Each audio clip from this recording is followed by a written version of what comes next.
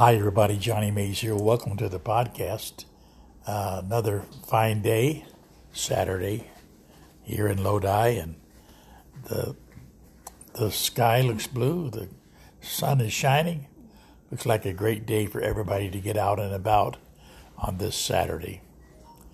Today, I'm in the book of 2 Corinthians, chapter 5, beginning at verse 16 through 21. Listen to God's word. From now on, therefore, we regard no one according to the flesh.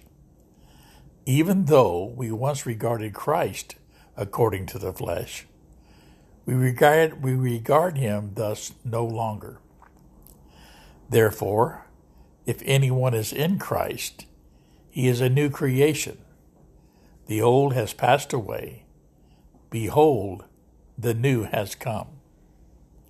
All this is from God, who through Christ reconciled us to himself and gave us the ministry of reconciliation. That is, in Christ, God was reconciling the world to himself, not counting their trespasses against them, and entrusting to us the message of reconciliation. Therefore, we are ambassadors for Christ, God making his appeal through us. We implore you on behalf of Christ, be reconciled to God. For our sake, he made Jesus to be sin, who knew no sin, so that in Christ we might become the righteousness of God. Beautiful, beautiful passage of Scripture, filled with such powerful meaning. Therefore, if anyone is in Christ, he's a new creature. 2 Corinthians chapter 5, verse 17. You know, when you look at this passage, it's not difficult to see that there's two very important truths here, two amazingly great truths. The believer's position, he is in Christ, and the believer's character, he's a new creature. And with those great truths, those two great truths that I just spoke of, you're going to realize three stages of the human soul in connection with Christ. The first stage is the human soul is without Christ.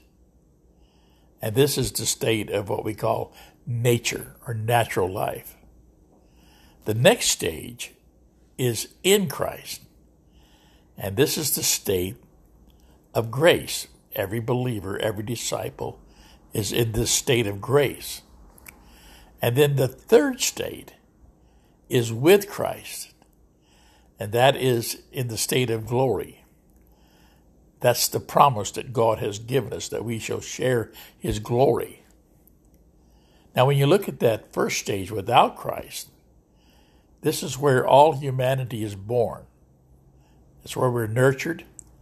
And even though many of you, throughout your lifetime, you heard the gospel, and many of us had Bibles in our homes, and many of us would sit at the table and pray, or hear our fathers or mothers pray. But until we're born again, the scripture says we are without God, that we are without Christ and strangers from the commonwealth of Israel. You see, it's as if a person may be without food, though he stands at a banquet table. But unless he reaches out with his hands and receives from that table, he will remain hungry. A person may hear Christ being preached every Sunday and still be without Christ until he reaches out and by faith receives Christ into his heart. You see, to be without Christ is the most miserable condition for any human being. I know it's problematic to be without money. Without money, life can be pretty miserable. And it can be very miserable and uncomfortable without good health. And it can be very lonely, even shameful, to be without a friend. and it would be despicable to have a bad reputation. But to be without Christ is the worst of conditions. It's the worst of condition, my friend. I just pray, I just ask the Lord that he would help those who are in that state so that they can receive Christ and know the joy of having his grace. Which brings us to in Christ. And by the way, in Christ is really that transitional state, because in Christ removes us from the first stage even to the third state. See, we can never reach glory without first discovering the grace of God.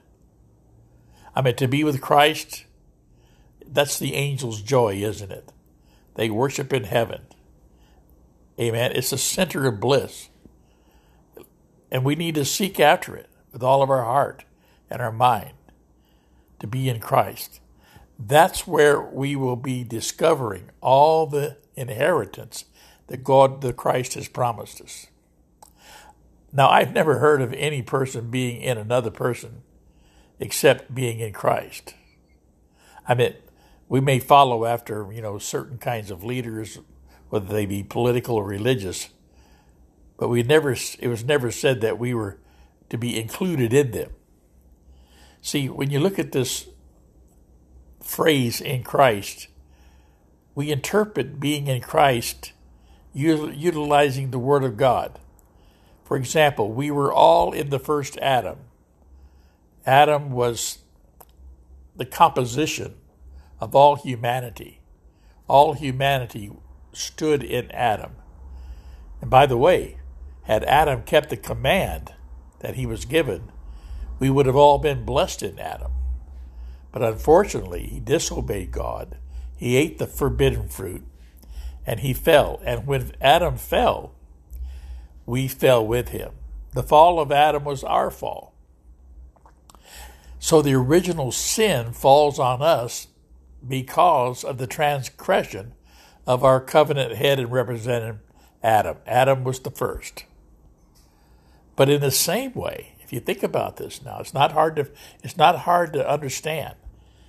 All believers are in the same sense in Christ, who represents that second Adam. And Christ is the only representative man before God. He's the heavenly man, the Lord from heaven. Now, let's look at that again. In Adam, we all fell. However, in Christ, we are all restored. This is the beautiful, beautiful truth here being revealed. The obedience of Christ, the victory that Jesus won, is the obedience and victory for all who believe. The atonement for Christ is the propitiation, the covering for all our sins, all the sins of everyone who received Christ. Guess what? He's our covering. In Christ we live on earth. In Christ we died. In Christ we rose and are raised up together, and he's made us sit together in heavenly places. That's what faith does. Faith captures, faith apprehends this blessed truth. And therefore, we are in Christ Jesus. And that's what it means. Therefore, if anyone is in Christ, he's a new creature. In Christ, it has such a weight of meaning, doesn't it? And one might ask yourself, well, how do I come to be in Christ? Well, our union to Christ is wrought in us by faith. When a person gives himself to Christ, to sink or to swim, when he inclines his soul completely on the Lord, when he depends on Christ and on Christ alone, not on his good works, not on his ceremonies, but on Christ Jesus, then such a person is in Christ. Male or female, boy or girl, yes, when you believe, your life is hid in Christ. And he is in Christ when he loves Jesus. When your heart has trusted in the Lord and you're moved with deep and warm affection for our crucified Savior and your soul clings to him, embracing him with fervent love. and Christ becomes your bridegroom, and your heart becomes his spouse, and you are joined, you are married, you're in union, and no divorce can ever separate you. Do you understand this? When love and faith come together, then there is a blessed, sweet communion. The two become the double channel through which the Holy Spirit influences our lives daily. That's what makes us grow. That's making the disciple grow up more fully into Christ.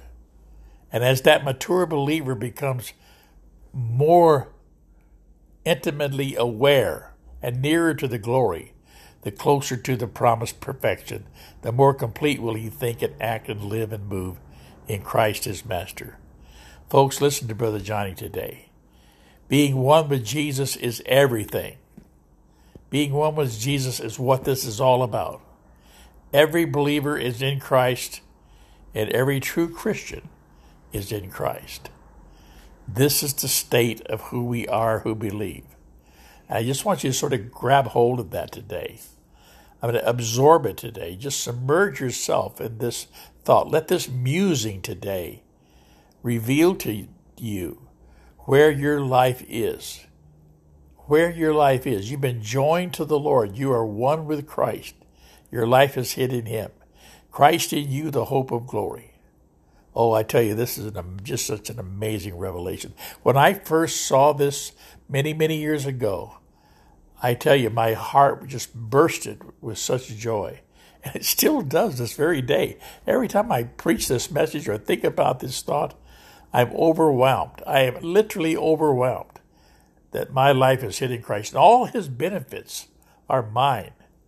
All his benefits. Yes, I know I struggle in this life like everyone else. Trouble comes, difficult times come, sorrows comes, pain and hurt. But guess what? I know where I live. I know who I abide in. And let me tell you something. Our life is hid in Christ. Until next time, God bless you and God keep you. I hear the trumpet sounding. Amen. See you next time right here.